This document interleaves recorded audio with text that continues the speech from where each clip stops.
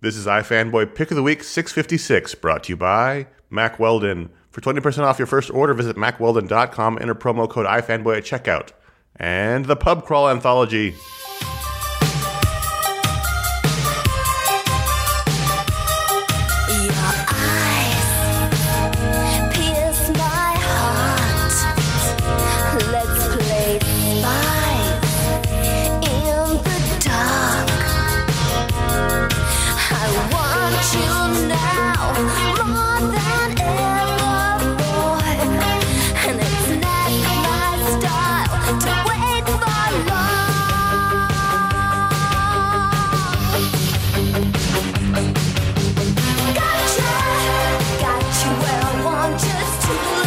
Hello, welcome to iFanboy Pick of the Week, episode 656. My name is Connor Kilpatrick, and sitting in this week for Josh Flanagan is the internet's Paul Montgomery.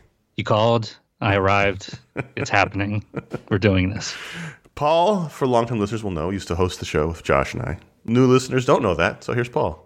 I feel bad. Josh is going to be mad at me because he's asked me to come on and guest like twice, and I've only ever come on like in recent years. I've only guested with you, but it just worked out because he always has me like the last minute. And I'm like, we all know who your favorite is. Heading out the door, yeah. No, I get you. You bread my butter, man, or you do something to my bread. We'll talk about that later. We will. And we are iFanboy, and everyone can read a bunch of comics, and one of us picks their favorite book. We call that the Pick of the Week. We talk about that book, the other books that came out that we like to read and talk about. We'll do the patron pick, some listener mail if we have time, patron powers. It'll be fun. That's the whole point of the show, Paul. I don't know if you recall from your previous stint. I do remember. We just try to have fun. That's all it is. It's all coming back like a car crash. It's great. Here's your spoiler warning. This is a review show. There'll be some spoilers. Exercise some caution. This week I had to pick. You and I discussed this, Paul, slightly before. This was a weird week. When I was doing my pull list, it felt almost like a fifth week, even though it's the middle of the month. Not a lot of books came out that I normally read. You said you only had 15 books, and I rememdered like, oh yeah, that at one point in my life that was a light week. Yes, it is. Normally I'm not so much anymore, but normally I'm in like the 20 to 22 to 23 book range, and if I'm in the teens, that's a weird week. And so as a result, I actually read a couple of extra things, but still, it was a weird, strange week of books. And my favorite ended up being cover number 2 from Brian Michael Bendis, David Mack, Zu Orzu, and Carlos Mangual. One of Bendis' new Jinx World books. This is actually one of his new ones because a bunch of the Jinx World books are returnings to old ones or sequels. And cover is just wacky enough to push my buttons, and also the David Mack art's terrific. But cover is the story of a comic book creator who looks a lot like David Mack, who is approached by the CIA to become a spy because comic creators are constantly traveling all over the world, and it's a perfect cover. Are you reading this, Paul? Since you made it the pick of the week, I read it, and I read the first one as well. And actually, when you emailed me the list, I saw cover on there, and I thought it was like you were just. Like they finally gave CoverGirl her own book? No. Like I thought it was just like a temporary placement. Like cover goes here. Like you guys put thumbnails in. No, okay. Yeah. No, so it was like, but no, and it's a very clever title, but it does get confusing when you just see it. But sure. And then he's got and Bendis also has Pearl out. So yeah. I'm not entirely on top of all the doings of Bendis now that he's at DC and moving house over there. I wouldn't have read this had you not picked it, but I'm glad that you picked it because it's a really interesting one, and it's weirdly and eerily timely. Yeah, for sure. Being that it's in Istanbul and there's stuff going on in Turkey right now, and there's some murky stuff. Yeah. But I was reading it and I was like, of course they probably wrote this script months ago, but And the first issue was when I'm just gonna call him David Mack because he looks exactly like him. When David Mack is approached by a fan who buys a bunch of his artwork, and then basically ends up revealing that she's a CIA operative, and she doesn't so much say it in the first issue that she wants to recruit him, but she keeps showing up in his life at various shows. Whereas in this issue, he is taking up the Istanbul Comic-Con invitation that he got out of the blue in the first issue, only to find her at the airport waiting for him to drive him to the hotel. And that's basically where it's really dawning on him what's going on. And then interspersed in all this is a framing device in which he is getting beaten up while tied to a chair sometime in the future by another comic creator who is apparently a spy also, but for the other side. Which comic creator? Do you have any? I have one in mind, okay, but I don't want to say it out loud. Okay. But there's one I had in mind who I would be a little terrified if I was tied to a chair and he walked in the room. Okay. And I think we probably have the same one in mind. Okay, I have a couple in my head that there's some comic. There's a lot of time at the table drawing stuff. You build up, certain muscles, and yeah. So we know now in the future at some point he's going to. We know he's going to engage in this because obviously this is the point of the story. But we know he's going to get captured, and there's another comic creator revealed as I guess we're just going to call a Russian spy, but it could be anybody. So it's basically that scene in Casino Royale with the chair. And yeah. Not quite as And also, there's interspersed is the comic that the David Mack character is currently creating about samurai. I really like the story, but also David Mack's doing like 5 different art styles in this book. Yes, and they're all terrific. He's someone who was a big name in the early 2000s when Bendis blew up. They were friends, and David Mack, was it Kabuki? Was that his book? Yeah. Yep. And then he sort of went away. He's done a lot of cover work.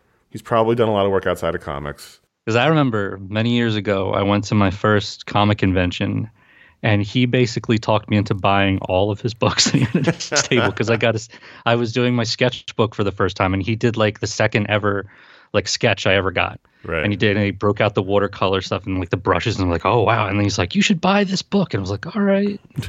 And it was good. It's beautiful. It was just felt like he totally, it was like the fox in Pinocchio, just walked me right into the dangerous world of comic conventions and Artist Alley and what can happen. The expensive world.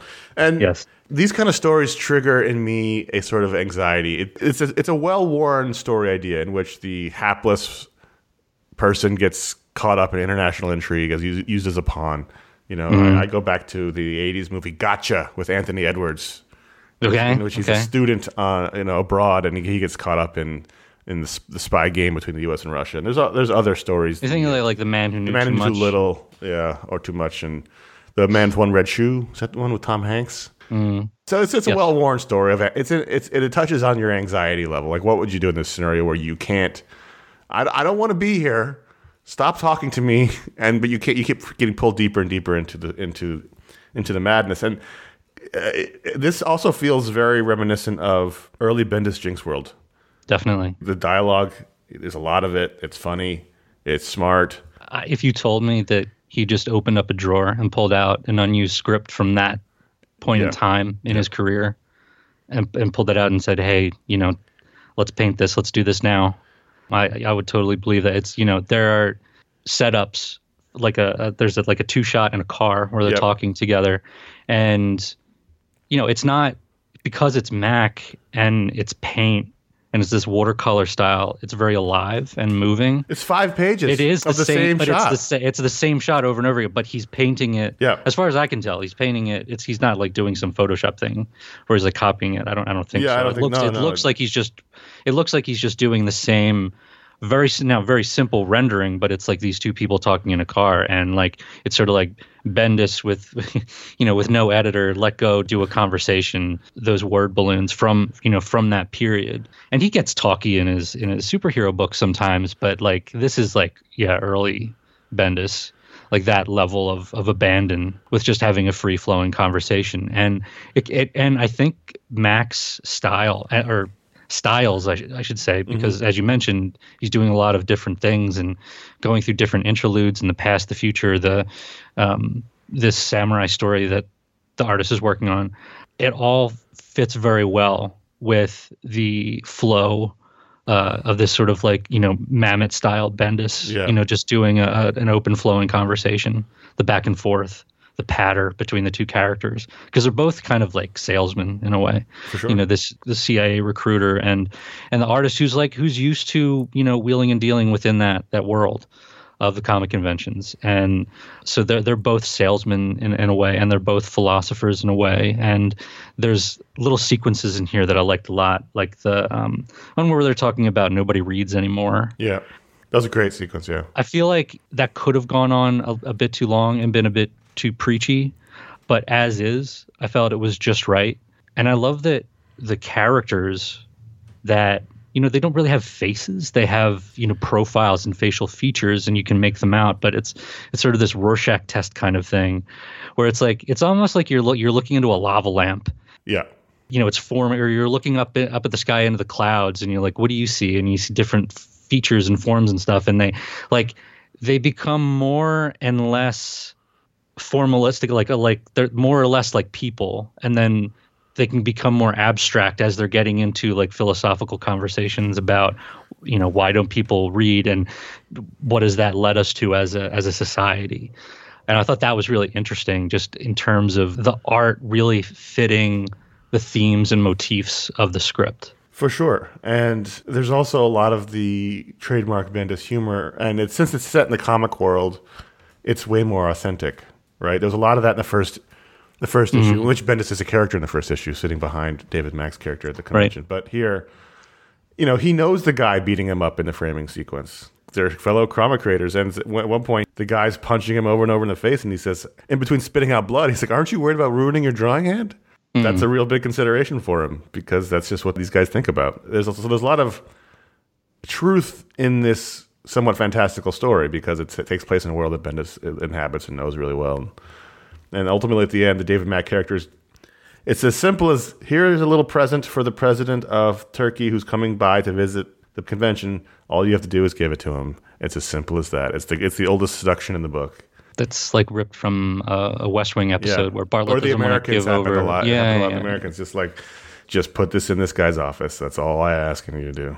But I think I would stick to the West Wing reference first, because it's not the most sophisticated, espionage plot, and it's not even the most sophisticated political plot that Bendis has ever written. Right. But like if you're listening to this and you're thinking you're going to go in and it's going to be like a Queen and Country, like a Rucka kind of thing. It's not that. It's more of a character study, or maybe not character study, but I don't know. It's weirdly a look at. Well, it's almost it's really about these two, the handler and the David Mack character, and it's kind of a dual seduction situation, right, which is what I assume these bargaining scenes. When you're trying to convert an asset, I assume it's somewhat like a seduction, sometimes literally, sometimes figuratively. But I love it. Bendis dropped 4 new Jinx World books on us after going to DC, and this is my favorite of them. And I'm happy about this Bendis creative renaissance, even if it's not really shaking the industry like it did the original time it happened. I'm really liking cover number 2 is pick of the week. Probably a close runner-up was Thor number 6. This is my pick. Jason Aaron, Christian Ward on art, Joe Sabino on letters. And this was the culmination of the current storyline in the set in the future, in which Old King Thor and his granddaughters are facing the emergent threat of Doctor Doom, who has the power of Iron Fist, and Doctor Strange and Ghost Rider. Does anybody else? The Star Brand, the Iron Fist, Spirit of Vengeance. He's a Sorcerer Supreme. And meanwhile, they're also Thor's granddaughters are sort of cultivating like a new Earth.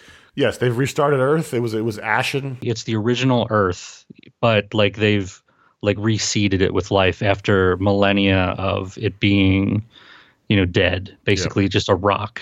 And also you get these great interludes to Ego, the Necro planet or Necro world. Yeah. Who has also been floating through space, but there is some force that is a worm, that is making its way into Ego, and Ego's also, he is a living planet, or like an undead planet at this point, I guess, in history, and so he's experiencing this worm crawling around in his head and changing things, and not quite, he doesn't want this happening. And you find and you're wondering, because this is sort of like a big celebration of sort of all things Marvel. I refer to it on Twitter as the series finale of the Marvel universe. Well, yeah, kind of. I mean, it is. I assume here it's the last chapter of this particular story. Mm-hmm. It says the end of interlude, end of everything. But I mean, it's basically saying this is the end of time, and this is Old King Thor, and everyone else is dead, and this is in a way, a weird road trip with Logan, who is now imbued with the Phoenix Force. Yep. And that's a really cool idea. And there's all this like history that, history that we've read in comics over the decades, but then also this like unknown history that has taken place between the present day and this period at the end of time, like eons into the future. Well, we gave a spoiler warning, so I want to make that clear again. If you haven't read this, you might want to skip the rest of this discussion because there's things that happen that you can't not talk about. So it's a battle with Doom and Logan and Thor, and in the fight, because Doom is so powerful, Logan ends up sacrificing himself as the Phoenix and putting the Phoenix Force into Thor. So now it's Thor with the Phoenix Force fighting Doom, and I love that they fight inside this like volcano for decades, hundreds of years. Like years. Yeah. And they're fighting inside this volcano, which causes basically constant earthquakes and rumbles, and people just go on their lives and generations. They're just used to it. Like this is just what the world is. You're used to the rumblings and stuff. And finally, the fight ends, and Doom's mask floats out in lava, and Thor stumbles out and says, "It is finished," and collapses and dies. So that's basically the end of the Thor story. And then there's a young redhead who gets the Phoenix Force in her because Phoenix loves a redhead. Yes, they do. My favorite bit of this whole comic, though, was a very subtle joke. I'm thinking you probably caught it. Some might not. Some might not have. So, as you mentioned, that the daughters are tending to the garden that Thor created when he rebuilt the world, and it's sort of like Eden. And there's these two dudes who are tending that garden, two human guys who live there, and so they're there as Thor confronts Doom in this garden, and Thor basically says, "You guys need to get out of here. It's too dangerous." And he says, "Get out of here, Steve." Yeah, Steve and your husband. So I assume it's Adam and Steve. Adam and Steve, exactly. Yep. That was a funny joke, which was not. I like that, and it was not hit over your head. You had to really pay attention to all the clues. And it's like for maybe for a second you'd be like, wait, is that like a reference to like Steve Rogers, or is it like just because this is such a greatest hits of Marvel? Sure. It's like this is just a cosmic storm of fan service. This whole issue, and Aaron has done these before. Mm-hmm. Like the way he typically will end, a chapter in his ongoing Thor run, which has now become like, I mean, it's up there with Simonson. It may have surpassed Simonson at this point. I don't know. It's like really good stuff, like some of the best Marvel comics out there. But like he does this fan servicey thing where it's like, okay, Doom's got the Star brand. He's the Sorcerer Supreme. He's the Spirit of Vengeance. So he's got the chains. And he's the Iron Fist. Like all this stuff. It's like everything. Yeah. It's like a bunch of action figures like jammed together. Like all your favorites coming together. Right. But it's so well done, so thoughtful, and it's just so joyous and fun. And it's like basically give Jason Aaron the gig to rewrite, the Book of Revelations, and this is what he would come up with. Right. And we're going to talk about some more mythology and biblical kind of stuff later on. For me, I think Jason Aaron, not just with his Marvel stuff, but also with some of his independent stuff and his stuff, stuff at Image, does some of like the best myth making and like biblical kind of stories. But where you would take like Neil Gaiman is kind of like the folk version of that, and Grant Morrison is like the prog rock version of that. Mm-hmm. Jason Aaron is the metal version of all that. And so like it's so they mention the space shark again. It's so much fun. It's so cool. It just he keeps snowballing bigger and bigger, and it feels like, is this too much? But then you're like, no, because I'm loving every second of this. So I really enjoy this. And Christian Ward, like I feel like, I don't know, like he must have been struck by lightning while he was doing this. It's so good, and it's so, again, like with Mac and Cover, the artist really matches with the story being told. Yeah, I mean, this is a bright Technicolor issue, and Christian Ward did all of the art. He did the pencils, inks, and colors, so it's all him. And especially during the fight, when the Phoenix Force is there and the Iron Fist Force, and there's magic happening. I'm looking at page 10 on your digital reader, and it's just this magical, colorful page. It's like Fantasia. It's like it moves. It's like it's almost. It's a weird thing, and I hadn't thought about this in a while. The end of the original Hulk movie, the Ang Lee Hulk movie, where it's like Hulk versus Nick Nolte basically, but they become like elemental creatures and stuff. Like it felt like that, but like good. Like it just like without the Hulk poodles. Like it felt like when Logan was, helping Thor, like two storm fronts facing another storm front. Right. I know this is not the end of the series. Obviously, there's more to come, but this could very rightly be the final issue of his run, which started in 2012 with Thor: God of Thunder. This is basically because that's the issue where he introduced the Old King Thor storyline, and it's here with the death of Old King Thor. I mean, this is basically he even references Gore the God Butcher in here. Like it all feeds into each other. If this was the final issue of Thor, I would believe it. I would say, here you go. Here's your final chapter. Now you got 6 years of Thor that Jason Aaron did. I would go further. If like you said, this was like the last issue of Marvel, like the last issue of the Marvel universe, like as a continuity, like, and there have been how many of those? Like you've seen so many different dystopian futures of the Marvel universe, but like this one feels really big. Yeah, it was super fun, appropriately big and chaotic. So you're a well-noted Dick Grayson hater.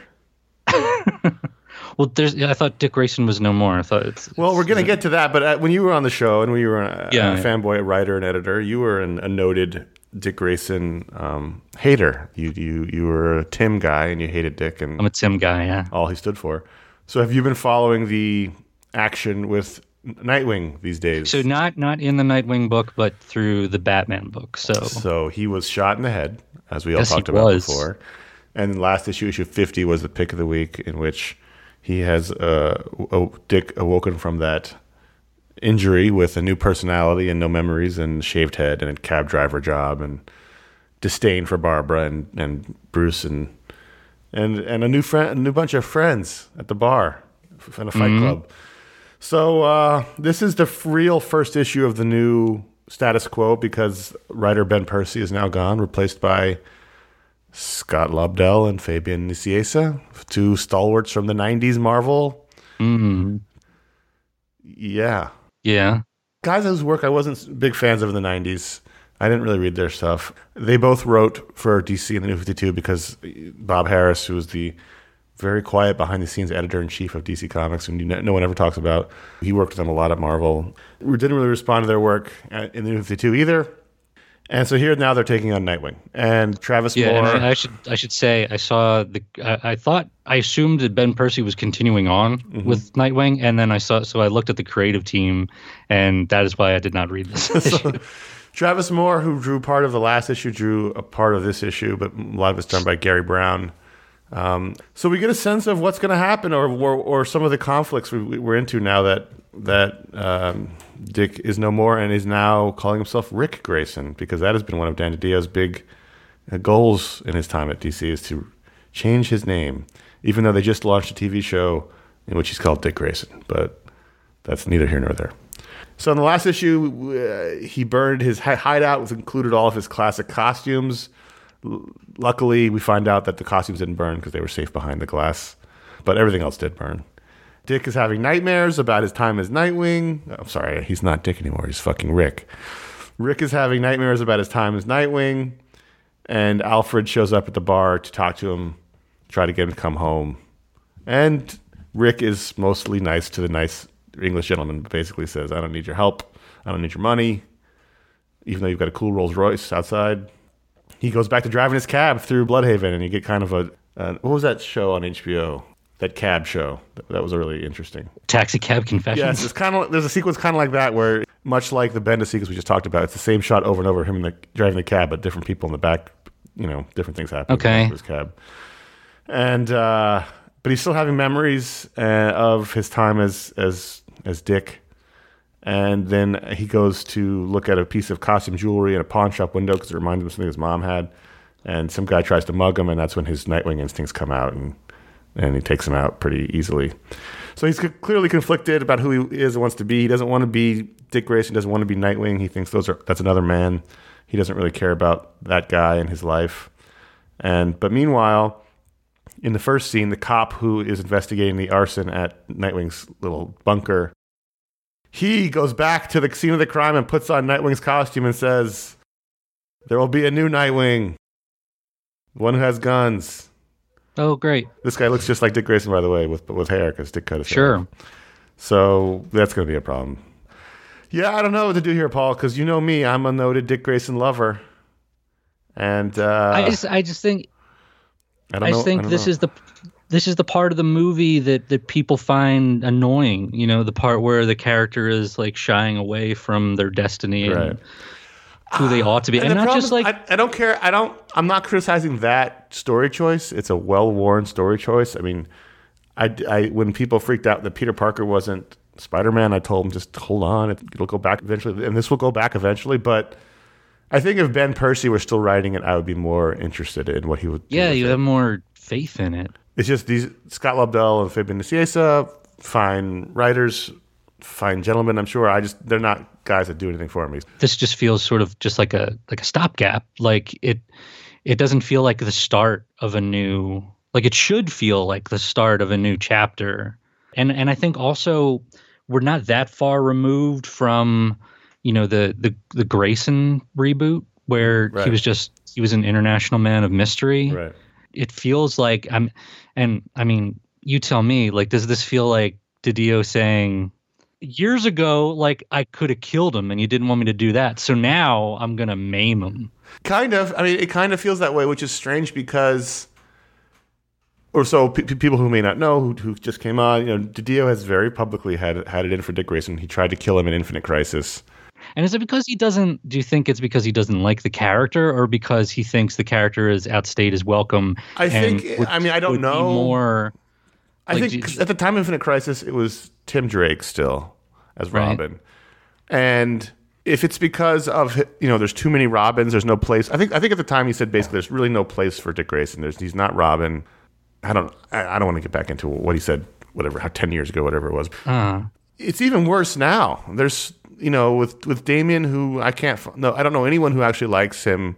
Tim Drake they killed him off, or quote unquote killed him off briefly, and he doesn't really have a place in the world. Dick Grayson at least has a legacy. He's got a relationship with all these other characters. Then you have the Signal, and you have Batgirl, and you have Azrael, and you have, it feels like an odd personal vendetta. And look, he's in charge. He gets to finally do it. Real quick shout out to my buddy Brian, who is a big Damian fan.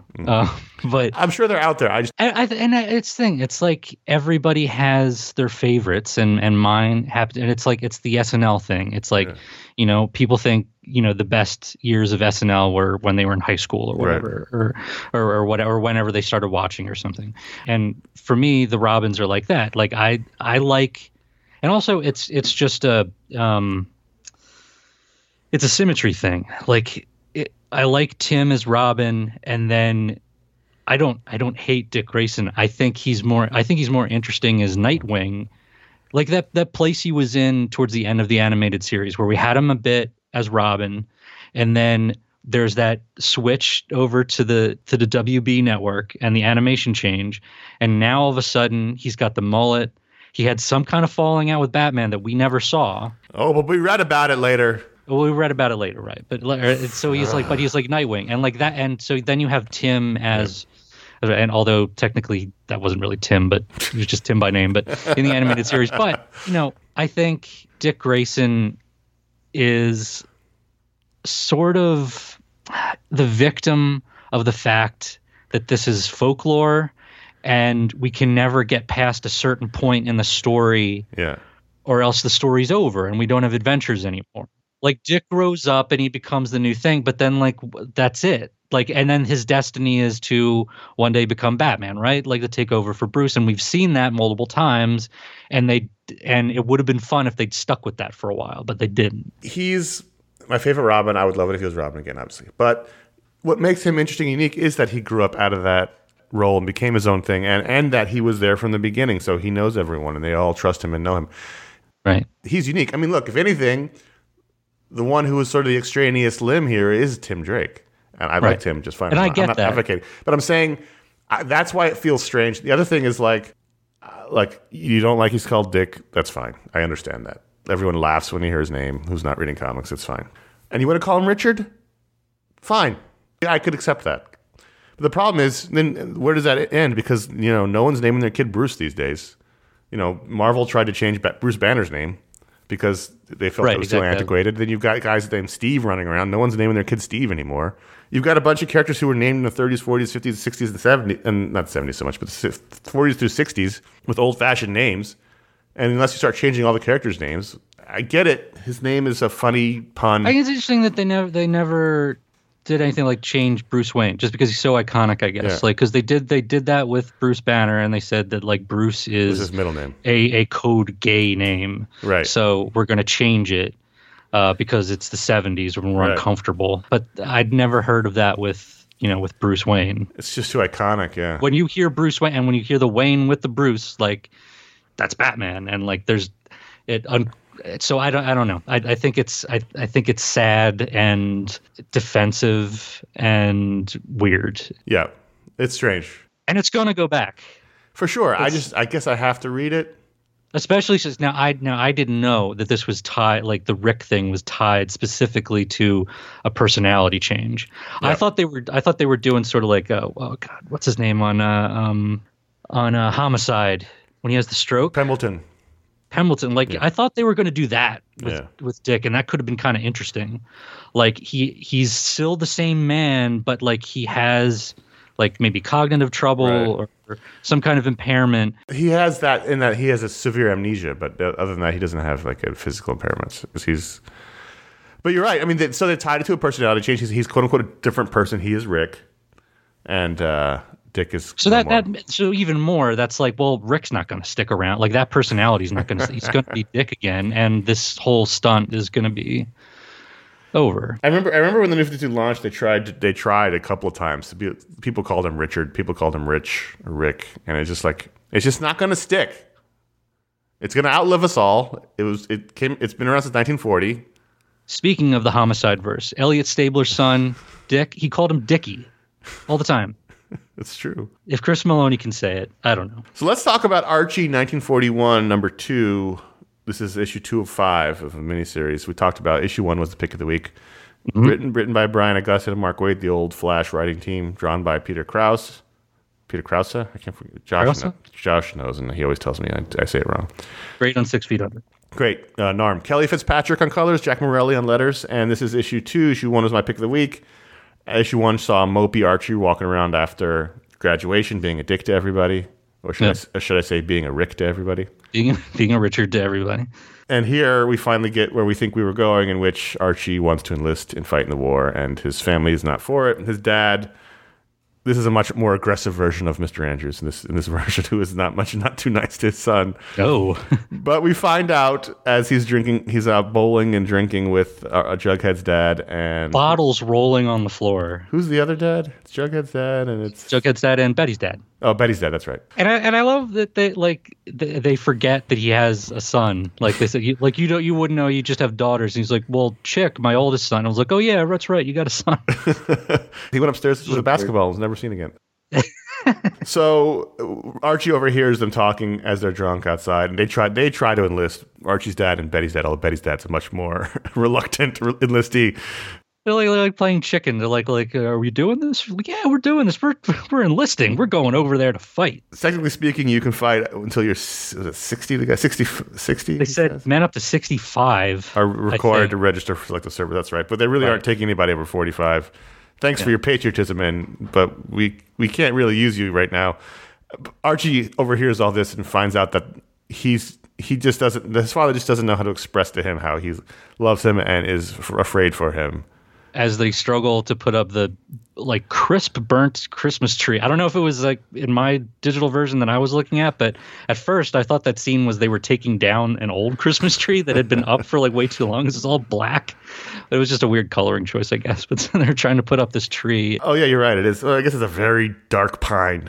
I guess it looked like it had been. You're right. It does look like it had been blaze at some point. I don't know. Also, Moose, aka Marmaduke, is trying to enlist. Yeah. But it turns out, and his mother's not for this at all. Yeah. But she's delighted when she reads the what he thinks is the acceptance letter because he can't read. So she says, no, basically you have a heart murmur and you can't go. So you're sticking around here. And he's devastated. Yeah. And Archie reconciles with Betty after he was a rick to her last week.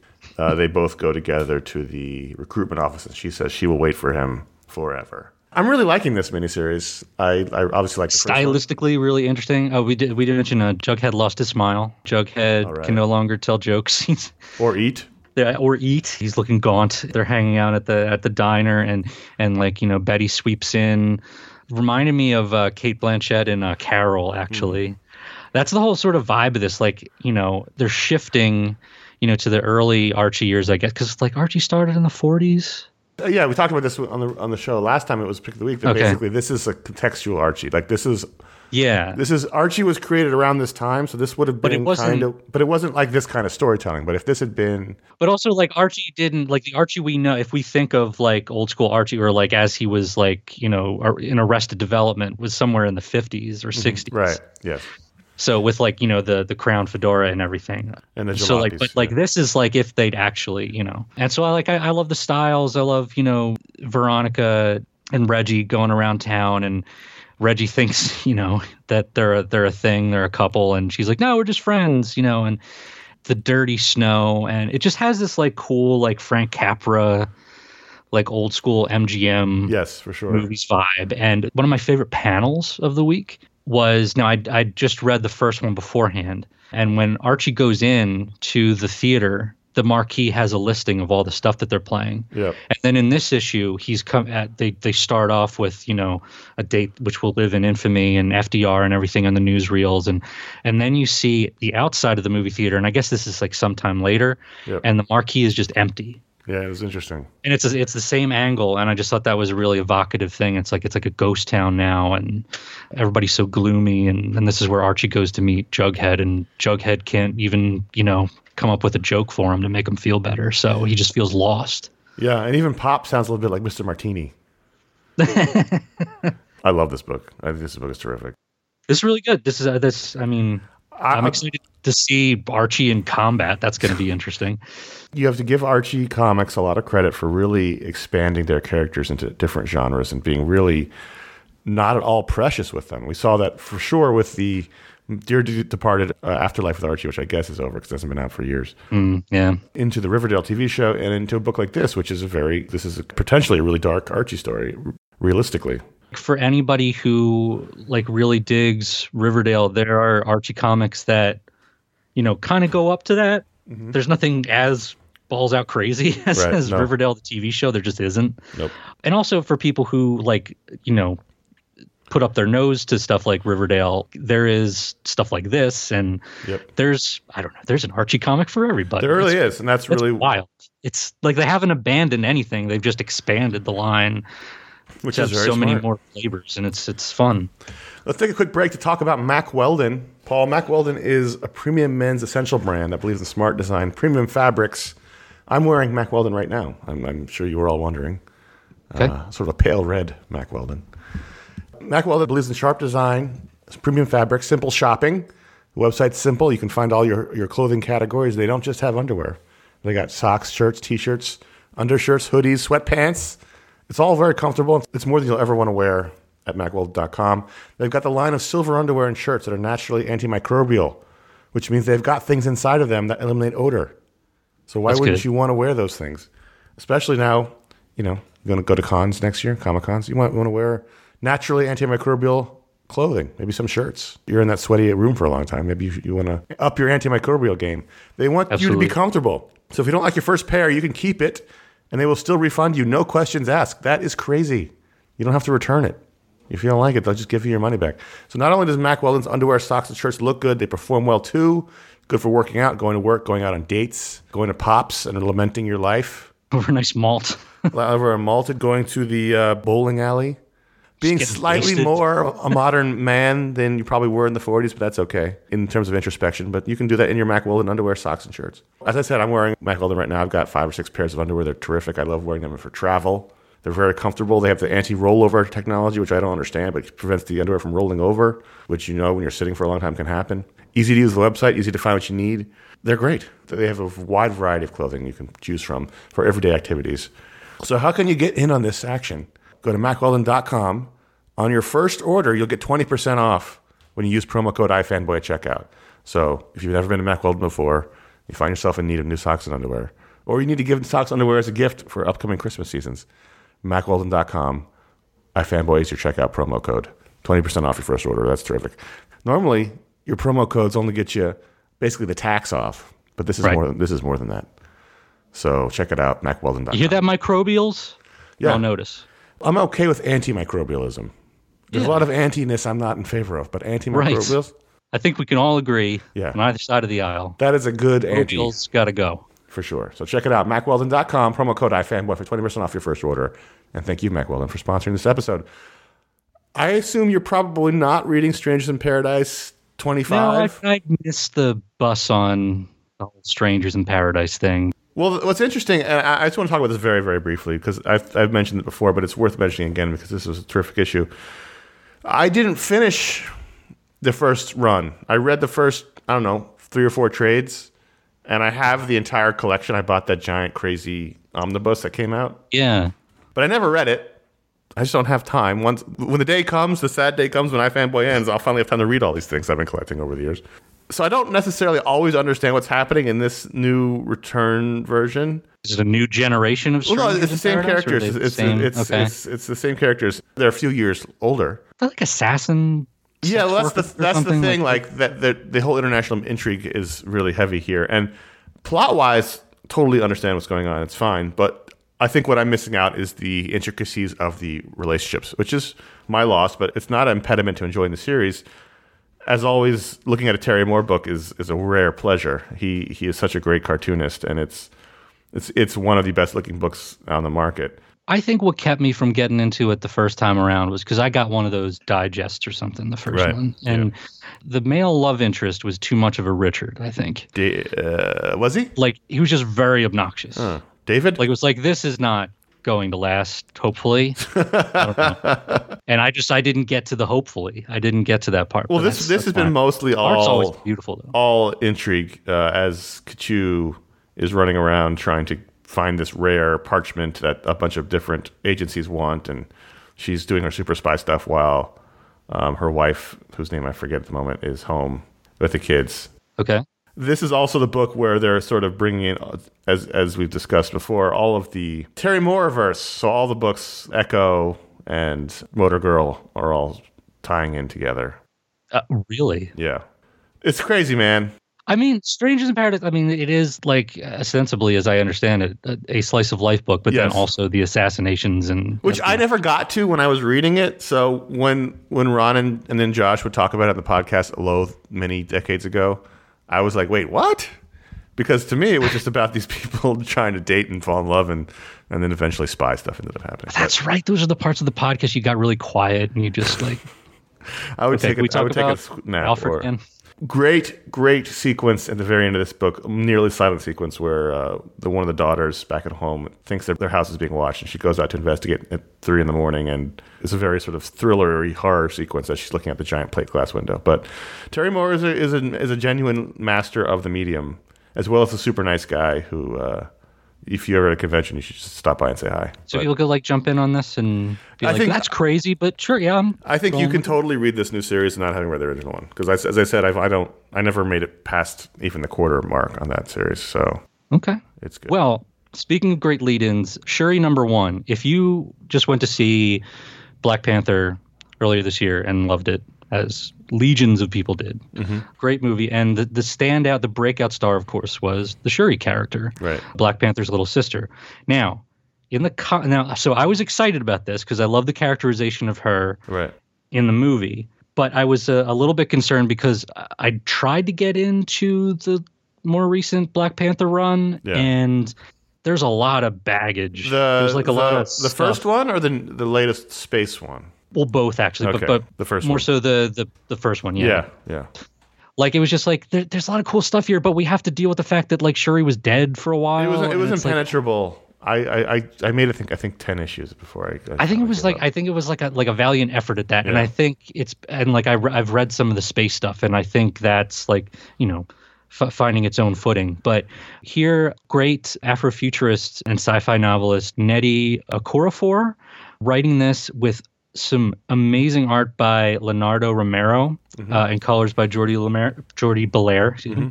This feels like a cool lost Bronze Age book. Just like the storytelling is really fun. Even with all the stuff about like, yeah, I used to be the Black Panther and I used to be maybe dead for a little bit and I can turn into ravens, I guess. Like all that stuff's in there, but it's just so matter of fact. And it's so bright and fun. I love the storytelling style. Again, it's like a Bronze Age book. It feels like a bit of a throwback. It doesn't feel like an especially modern book. Right. And that's fun and charming in a way. The art was really exciting because I figured it would look like more like if there is a Marvel house style, or at least like a modern Marvel look. I was expecting that. And instead we get like this very thick line kind of Chris Samnee. It's very much of the Chris Alex Samnee Toth school. And like I love that stuff. And so this feels like this. It just feels like this lost gem of a book. Yeah, I ended up reading this because I had a light week, and so I really liked it. I was worried because Shuri's so great in the films, and I didn't know if it was going to be because Letitia Wright was so great. I didn't know if it would translate. That's often a problem. But it was really fun. My only two criticisms. One is that right now she's sort of the perfect character. She doesn't do anything wrong. She's really great at everything. So there's not a lot of conflict because this issue's all about how super great she is, which is fine as a setup because clearly at some point she's gonna have to stop being super great. Yeah, well, with the cliffhanger of this issue, there's like she's going to be going into a new role. The plot is Wakanda's kicking off their space program with their first ship launch into space, and for some reason they decided to put the king on it, which I feel like is not a great strategy. Is our first ever rocket launch, even though we're because he's not just the king; he's also like the defender of. Sure, but maybe put him on the second launch after you've proven you can do the first one. But but Black Panther and the mutant Manifold, who's also Shuri's boyfriend, go up on this rocket, but they never come back, or at least they haven't come back. They go through a wormhole, and they've been missing for 2 weeks. And one of my favorite lines in this, and I think that really speaks to the charm of this issue and of Shuri as a character, is she's testing out these wings that she has, even though she can turn into crows or whatever.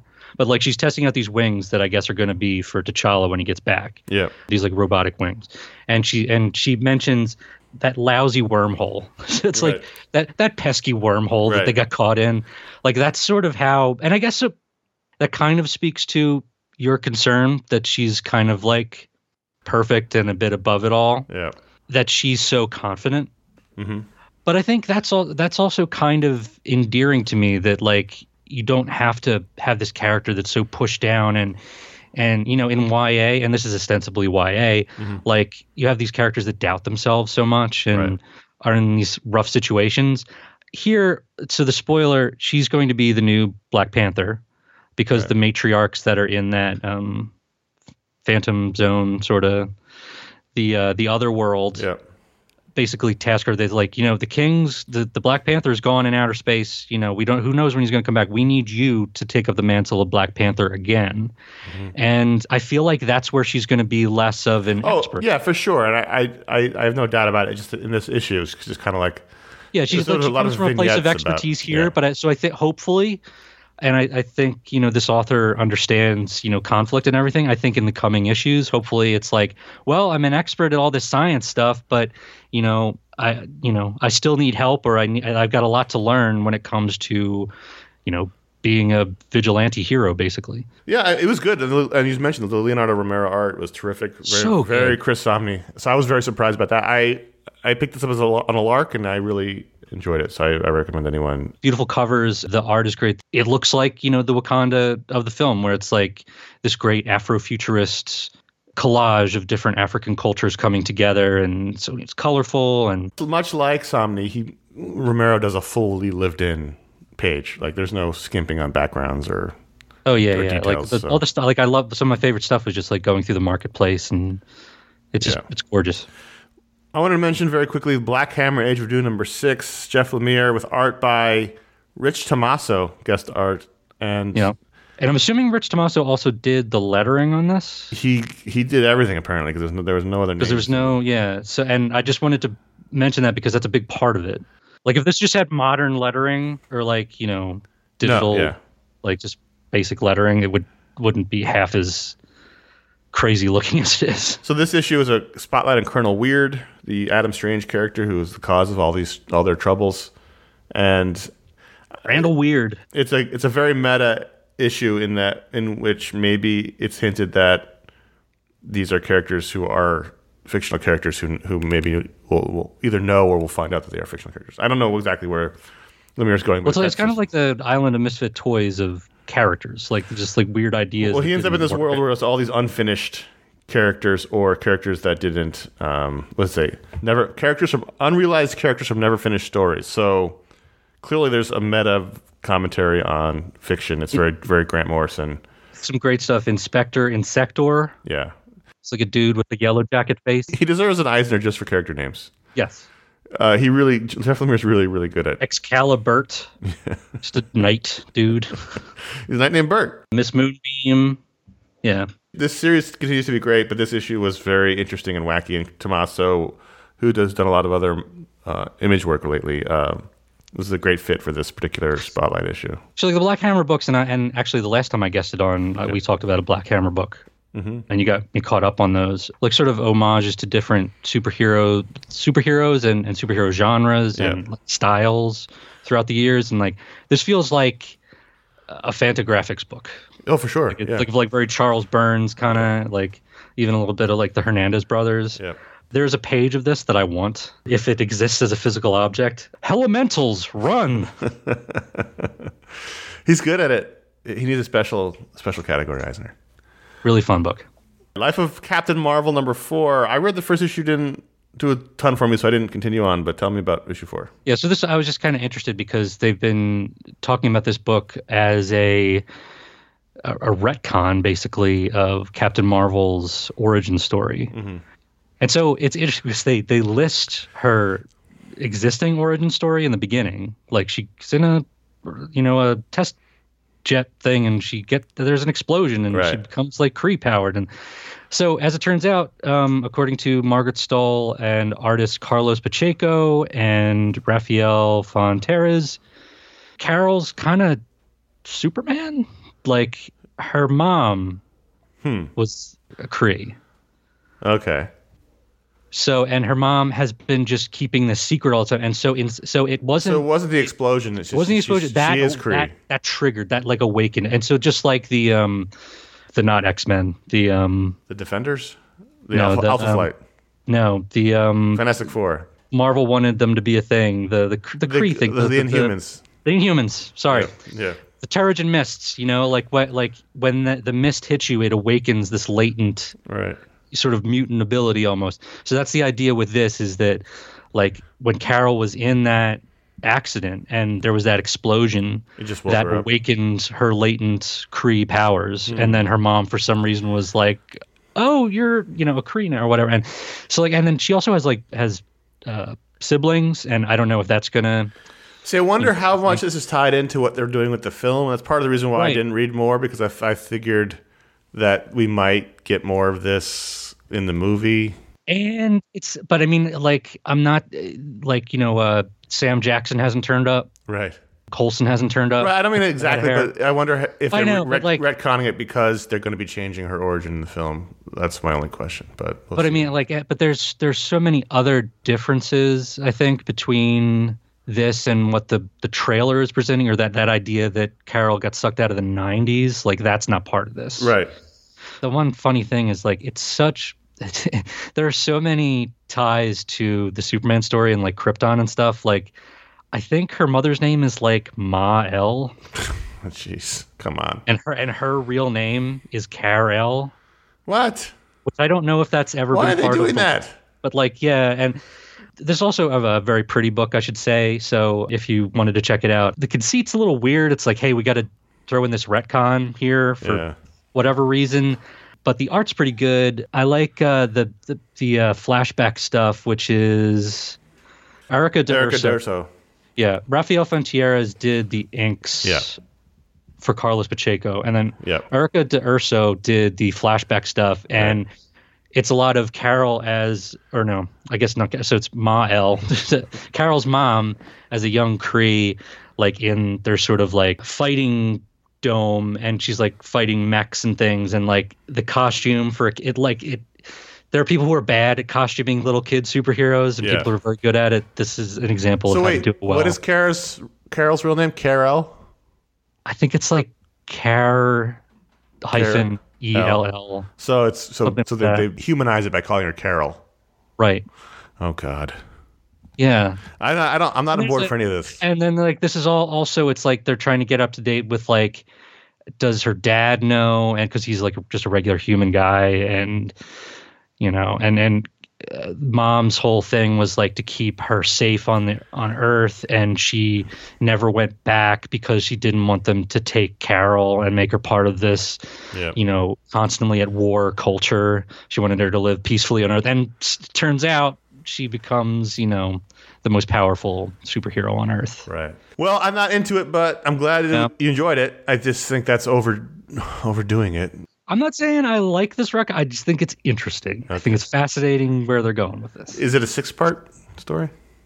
There's one more issue. I think. 5. Okay. All right, so those are the books we wanted to talk about. But if you're a patron, if you support the show at patreon.com/ifanboy, you can vote to add a book to the rundown every week. Every patron can vote. This week, mirroring the weirdness of the week in general, it was a weird week of voting. Normally there's a couple of front runners. This was a strange week. A lot of books got more than a couple of votes. It was weird. So the winner was Lucifer #1 from Vertigo, DC Comics, written by Dan Waters, with art by the Fiumara, Max and Sebastian, colors by Dave McCaig, and letters by Steve Wands.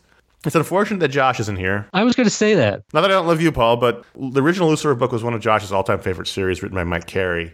Right. And I read a trade of it. It was fine. Didn't really do much for me. I really like Mike Carey's writing. I actually really like his novels a lot. Mm-hmm. There's a TV show. Was there? There was a Lucifer TV show. Oh yes, there is Lucifer's TV show. I think it's still on the air on Fox.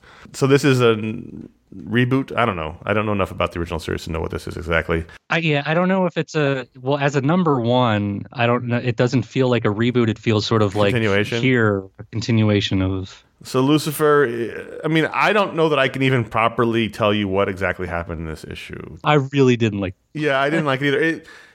So Lucifer kind of is the crazy man in the village of the small village, kind of. Sure. Meanwhile, there's a guy whose wife is dying of cancer, and he takes her on one last road trip, and they end up in a car crash because she's showing these weird mystical powers, and she dies in the crash, and now they think maybe she killed her on purpose. And then she did some kind of like sigil or something in the breathy thing on the window, the car window. Yeah, the thing where you draw a shape, like she did some kind of shape, and that turned up later. And Lucifer gets stuffed in a bucket after he interrupts this town's performance by these weird shadow creatures. I'll be honest with you, this one.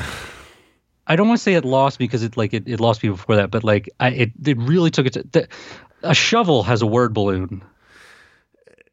There's a talking shovel at the end of this issue. I don't know, man. I don't know. I would just say this is like if you are into very 90s Vertigo and I don't even know that it's accurate because really I read a lot of that stuff and I liked it. I just think this was not a very successful comic. See, that stuff just never that stuff never did it. Sure, and it has that feel. But I also know that there are enough people that like are really into this, and it's I don't want to say it's like this like emo thing or whatever. It's nothing grabbed me. The writing didn't really. I'll tell you what I liked was ostensibly the first real page where Lucifer's ranting while not eating his oatmeal. I actually really like that page where his caregiver, whoever, she keeps trying to get him to eat it, and he's ranting about his life and how he led the Great War and all. Like I thought that was fun. I was like, oh, that's funny. And then it fell quickly off the rails after that. I think there are like touches of that where it can be a little tongue in cheek. about the the sacrilegious stuff or whatever. For me, it was just a little bit too self-serious.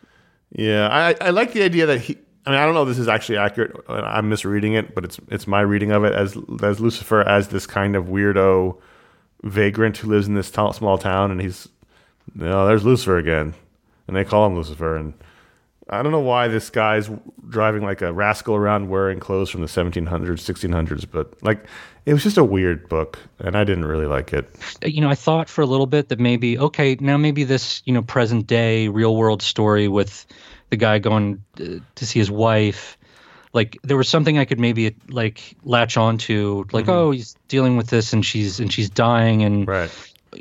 What is quality of life and all that kind of thing, and then he gets in this accident, but even then the inner monologue of that character I felt was just a little too lofty, and the poetry got away from me, and I couldn't grasp onto anything. Let's rate it out of 5 ratings. I'm gonna give it a 2. 2.5.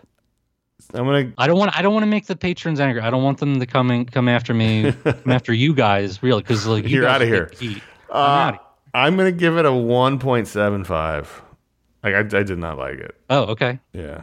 No, I'm just trying to figure out if 2 was appropriate, but I think 2 is a little too high. 1.666. Yeah, 1.666. There's some craft there. The art's interesting. Yeah. This is very much not for either of us. Yeah. I'd be interested in what Josh would think about it. I also don't know that I could see Josh liking it that much. Yeah, I don't know either. I'm very curious if he'll read it though. I want to find out. So that's our Patreon pick. Go to patreon.com/ifanboy. You can vote that book to the show, to the rundown. And if you give it the $5 or higher level, you get thanked on the show with your very own superpower. Sometimes useful, sometimes not. Usually not very useful. So we're going to thank our first patron, Micah Lambert. Micah has flashlight fingers. That's weird. I just had flashlight in my head. That is weird. We had an ESPN moment there, Connor. So the more fingers that he ignites, the brighter the light. Okay. So like one finger is kind of like maybe like a reading light. You don't need a lot of light. But then if he goes all 5, he's got real strong. If he goes 10 fingers, he's got one of those crazy like military grade flashlight things happening. So he can regulate. He's got basically 10 settings for his flashlight fingers.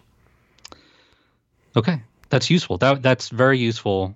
As someone whose day job, I work at a garage, we always need flashlights. Yeah, you could just get under the car there and just... My dad is always attaching the magnetic flashlight under the car, as you're supposed to do, but then he forgets it's there. Right. And then the car drives off, and we never see the flashlight again. And then I got to go on Amazon and buy him new ones. And then I tie... It's like a fun bonus present for the car owner. I tie fluorescent shoelaces to them so that they have a bright thing dangling that he will hopefully notice. And those still... It's a whole thing. I'm sorry. You should buy them in bulk. Chris is next. Chris, whenever he goes into he or she, Chris goes into a bookstore, no matter the time of year, you'll always be able to find a calendar that you'd find suitable to bring home. He always finds a suitable calendar. Or even in like late in like it's weird, like August. Like in maybe the year got away from him and didn't pick out a good calendar. There's still going to be good ones. Like it's not just going to be Clydesdales and Monet. Would it be like a September to September calendar? It would be for whenever Chris needs that calendar. Interesting. It might actually like start in like September. Right. Like it might actually start just then.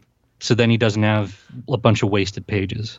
Or it might be an older one that already started in earlier in the year. But it's at such a discount that it's worth it. Trevor McDonough, he has complete control of the color of his all of the hair on his body. So if he decides he's feeling blonde today, he wants to have a little fun, he can go blonde. If he decides maybe his body hair should be red and hair on his head should be green because it's Christmas, he can do that as well. If he wants to see how the Reed Richards gray sideburns will look on him, He can also do that. He can control the color, the individual color. If he's really bored, he can go strand by strand and really mess with everything. But he's got really granular, granular color control of his hair, body hair, and head hair, and face hair, all of it. Michael Mattinson, when going to the cool new rave club, when he gets stamped, he'll be able to keep that stamp longer. But like if he like needs to get a shower, right. Don't worry about putting like plastic or like holding your hand outside the shower. Like if you want to go back, so he can return to the dance. Be rave more club. likely. This is dangerous if you go to one of those places to get a temporary tattoo out of the machine, the bubblegum thing. That could become a permanent tattoo. So don't get it, as a goof, don't do that because if he gets temporarily marked, he can keep it longer. That's what you're saying. Yeah. I can't bestow upon him the ability to say like this is going to last 2 weeks. It could be like 6 months. So that's why the word of caution with the temporary tattoo thing. Oh, I see. So it could last a year, but you can't get rid of it. Yeah. So if you get SpongeBob, on your forearm or whatever, or like you decide to, get the hamburger helper right on your face or on your neck, like that's going to be that goof is going to be like it's going to be commitment. That's going to be a 6-month goof. All right. That's not going to scrub as much as you want. It's not happening. Patreon.com/ifanboy. That's where you can go help support the show, get your name and superpower. If you give it the $5 higher level, vote for any comic to add to the rundown at any level. And we thank everyone who does that. We also want to thank the Pub Crawl Anthology. The Pub Crawl Anthology is a graphic novel collection of stories that all take place in bars.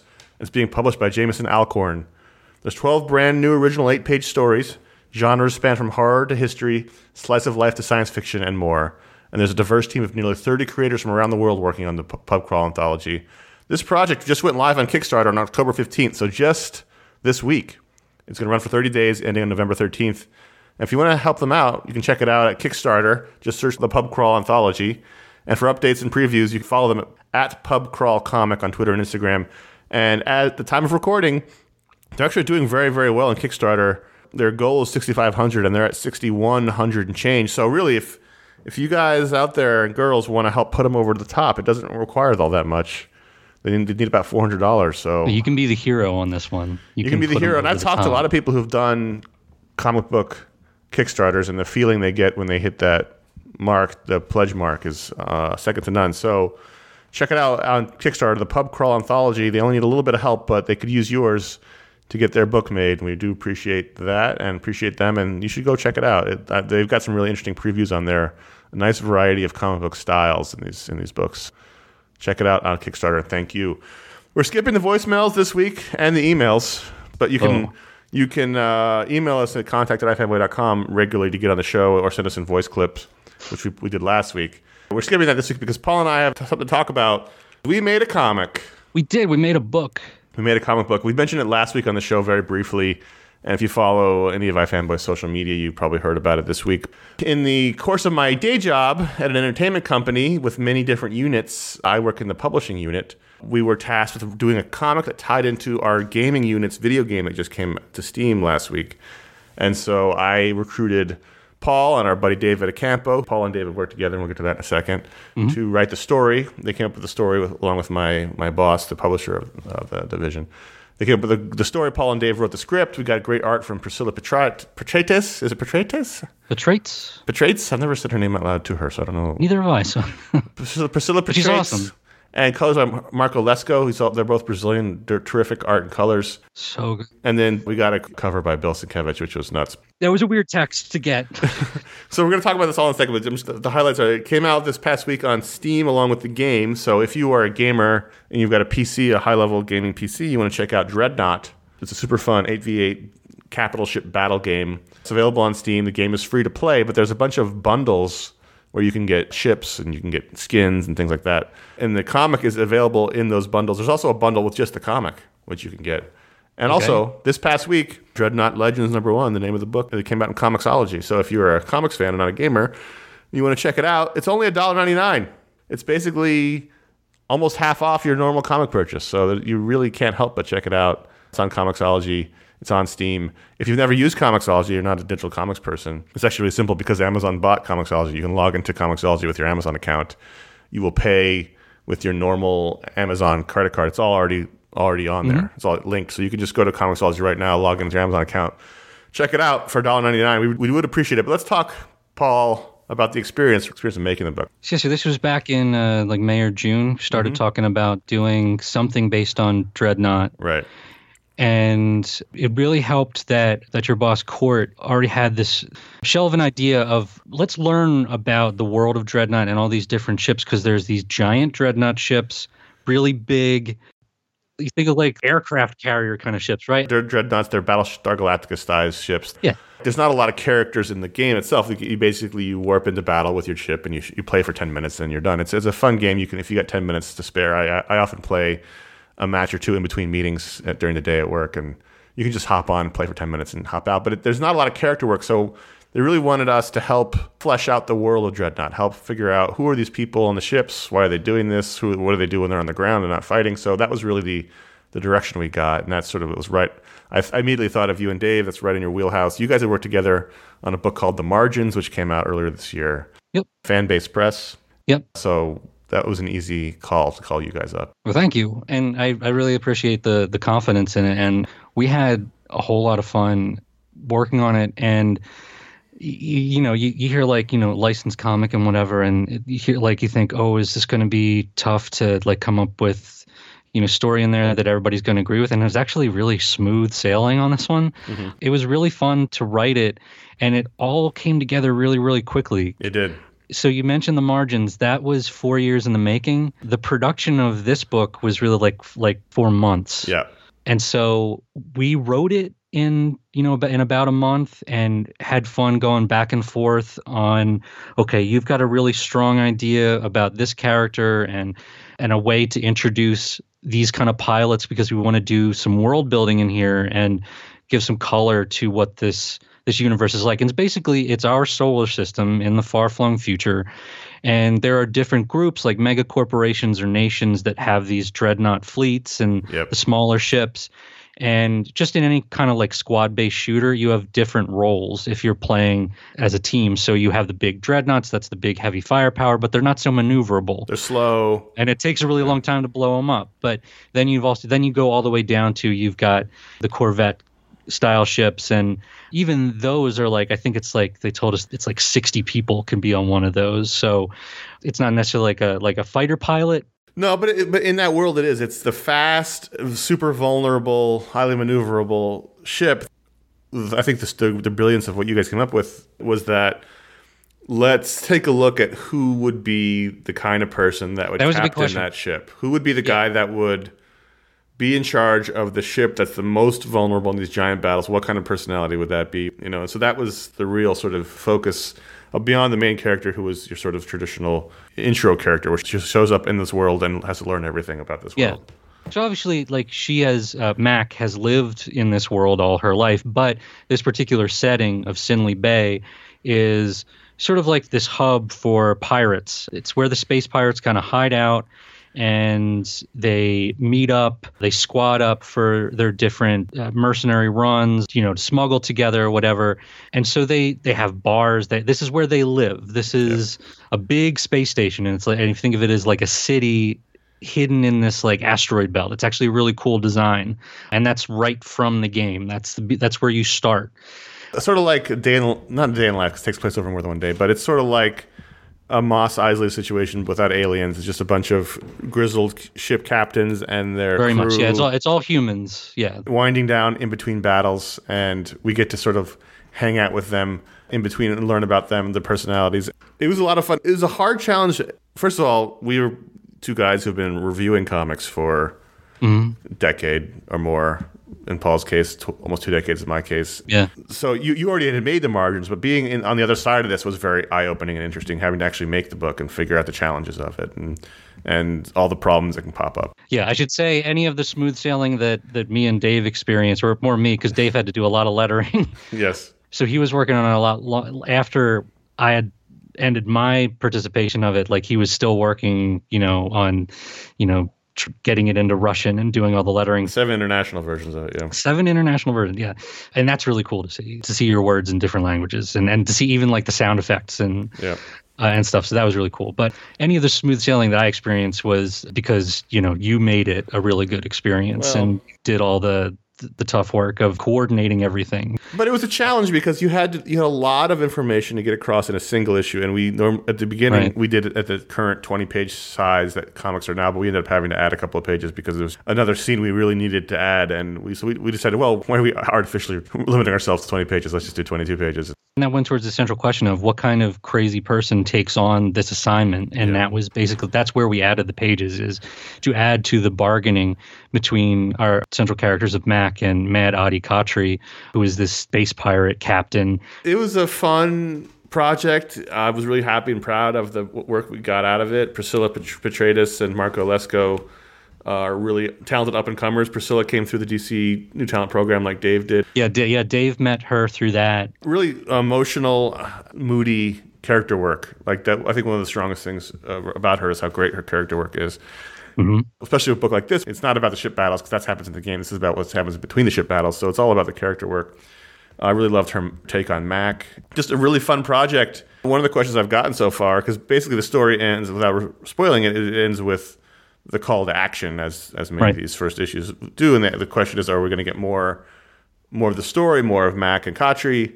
And really, it's up to everyone listening now. If we can sell enough, I think we'll get more. As I said, only $2 on Comixology or on Steam if you're a gamer. I'm not even talking about blockbuster sales. I'm just talking about enough sales to justify an audience for the book. Yeah, and obviously we're a bit biased because of the editor and the writer respectively, but I'm really proud of what we accomplished the first time out doing this. This is my first single issue. Dave really helped me along the way in terms of structure and everything. Mm-hmm. We really went over this and wanted to make it feel like a substantial first issue. It feels meaty, but not overly so. I think you guys really walked the line really well, where you feel like you're getting a lot out of 22 pages. Plus, there's a little bit of back matter too. So it does feel like a full experience. And with Priscilla and Marco, I think the art is gorgeous. I think it stands up next to, any of the stuff we looked at this week. I think it's a really polished book. Dave did an awesome job on the design overall and all the lettering and everything. So, just because it doesn't have like one of the big 2 publisher names on it on the front, this is a substantial book that we put everything into. And I'd love to do more with these characters. I think they're really fun. We all would. And if everyone within the sound of our voices bought one copy, we would definitely, I think we'd get a green light for sure. So if you're interested at all, checking out Dreadnought Legends #1. It is a tie-in to the game, but very important to note, if you've never played the game, have no intention of ever playing the game, if you've never seen a video game, it's still a story that stands on its own, tells a story. If you play the game, it makes your game experience better. If you haven't played the game, you can totally enjoy it. Just this sci-fi character piece set in a dingy space bar. Space pirates, man. Come on. It was so fun. That's a fun gig. So if you are a gamer and you want to check it out on Steam, check out Dreadnought. It's there. There's a bunch of bundles. It's on there. I bought it myself just to make sure it worked, and it's all on there. Go to Comixology. It came out this past week, but it'll still be there in coming weeks. Just search Dreadnought, DREADNOUGHT, and you'll get Dreadnought Legends #1. Check it out. Only $2. We appreciate anyone who buys it and checks it out. We do appreciate that. While you're there, The Margins also available on Comixology, and print version of The Margins, which is co-written by me and David Ocampo with art by the amazing Amanda Donahue. That's out from Fanbase Press. That's on Amazon as well. You can go to the website, themarginscomic.com, or to fanbasepress.com. Get physical copies there, or we also sell through Amazon.com. Did you have an editor on The Margins? It's mostly our publishers, the Dillons, Barbara and Bryant. So they're a married couple publishing team, and they really helped us with the editing and like a lot of story stuff. Like, hey, could this character, be, instead of being a dude, could it be a woman? And we're like, yeah, that actually makes it so much better. So Barbara was actually kind of our editor on that. Check it out. We are very proud of it. Dreadnought Legends #1. If you feel so inclined, check it out. $2. If not, that's totally fine too. But we appreciate anyone who gives it a look, and we are very proud of it. We would love to do more. Mm-hmm. Thank you, everyone who has checked it out in the last week or so since it's been out. Thank you, Fanbase, for all the kind words so far. Yeah. Can I put a seal of approval on my own book? Sure. Yeah, I buy with confidence. It's a fun book, and I think really substantial, and as you said, meaty. All right, so also real quick, we did last month's Booksplode show. It was Booksplode Superman Blue Volume 1, which was our podcast that we review a collected edition unlocked by the patrons. We have an idea about our next one, but I'm not sure. We don't have it locked in. That'll come out in November. But this month, Josh is doing a Talksplode, which is also a show unlocked by the patrons. And I know who the guest he has lined up is, but since he hasn't recorded it yet, I will not reveal it. But I am very interested to hear that one. It's someone we haven't had on the show before. So hopefully that ends up happening, and he'll have it for you soon. Also, if you're a patron, in addition to the patron pick and the patron powers and all this fun stuff, there's the monthly patron hangout, which me and Josh and sometimes Ron get together for an hour and babble about nonsense with the patrons live on the internet. The next hangout for October is October 22nd. So if you are listening to this show in the first 48 hours, as about 60% of you do, it's tomorrow night or tonight. It's October 22nd, which is Monday night, 9 p.m. Eastern, 6 p.m. Pacific. That's the next hangout, and we hope to see you there. Also, head over to ifanboy.com. You can find all of our podcasts, the Booksplodes, the Talksplodes, the special editions, everything we've done podcast-wise is there. Also, all the old articles are still there. Paul did a lot of those articles. Oh goodness. They're all still there, Paul. You can check them out there. Find out what the pick of the week is before the show comes out by liking iFanboy on Facebook at facebook.com/ifanboy and following it on Twitter at ifanboy. And you can follow us individually at J. Flanagan on Twitter and Instagram for Josh, at CS Kilpatrick on Instagram for me, and at Fuzzy Typewriter on Twitter and Instagram for Paul. That's right. And if you dig the show, write a review or leave a star rating on iTunes. Better yet, tell your friends about it. Help spread that iFanboy love all around. That's right. And if you check out Dreadnought Legends on Comixology, you can also leave us a star rating. Right now we're averaging 5 stars, Paul. Yes, we are. I saw. I'm not going to say I check maybe once an hour. I'm just saying. Thank you for coming back to do the show, Paul. I do appreciate it. This is great. This is fun. I've been looking forward to this. Maybe next time Josh will give you more warning. Yeah, if Josh would give me more than like 18 hours warning, like that would be helpful. And then I can make sure to take the time off of work. I'll give him that note. And until next time, I'm Connor. I'm Paul. See you next week.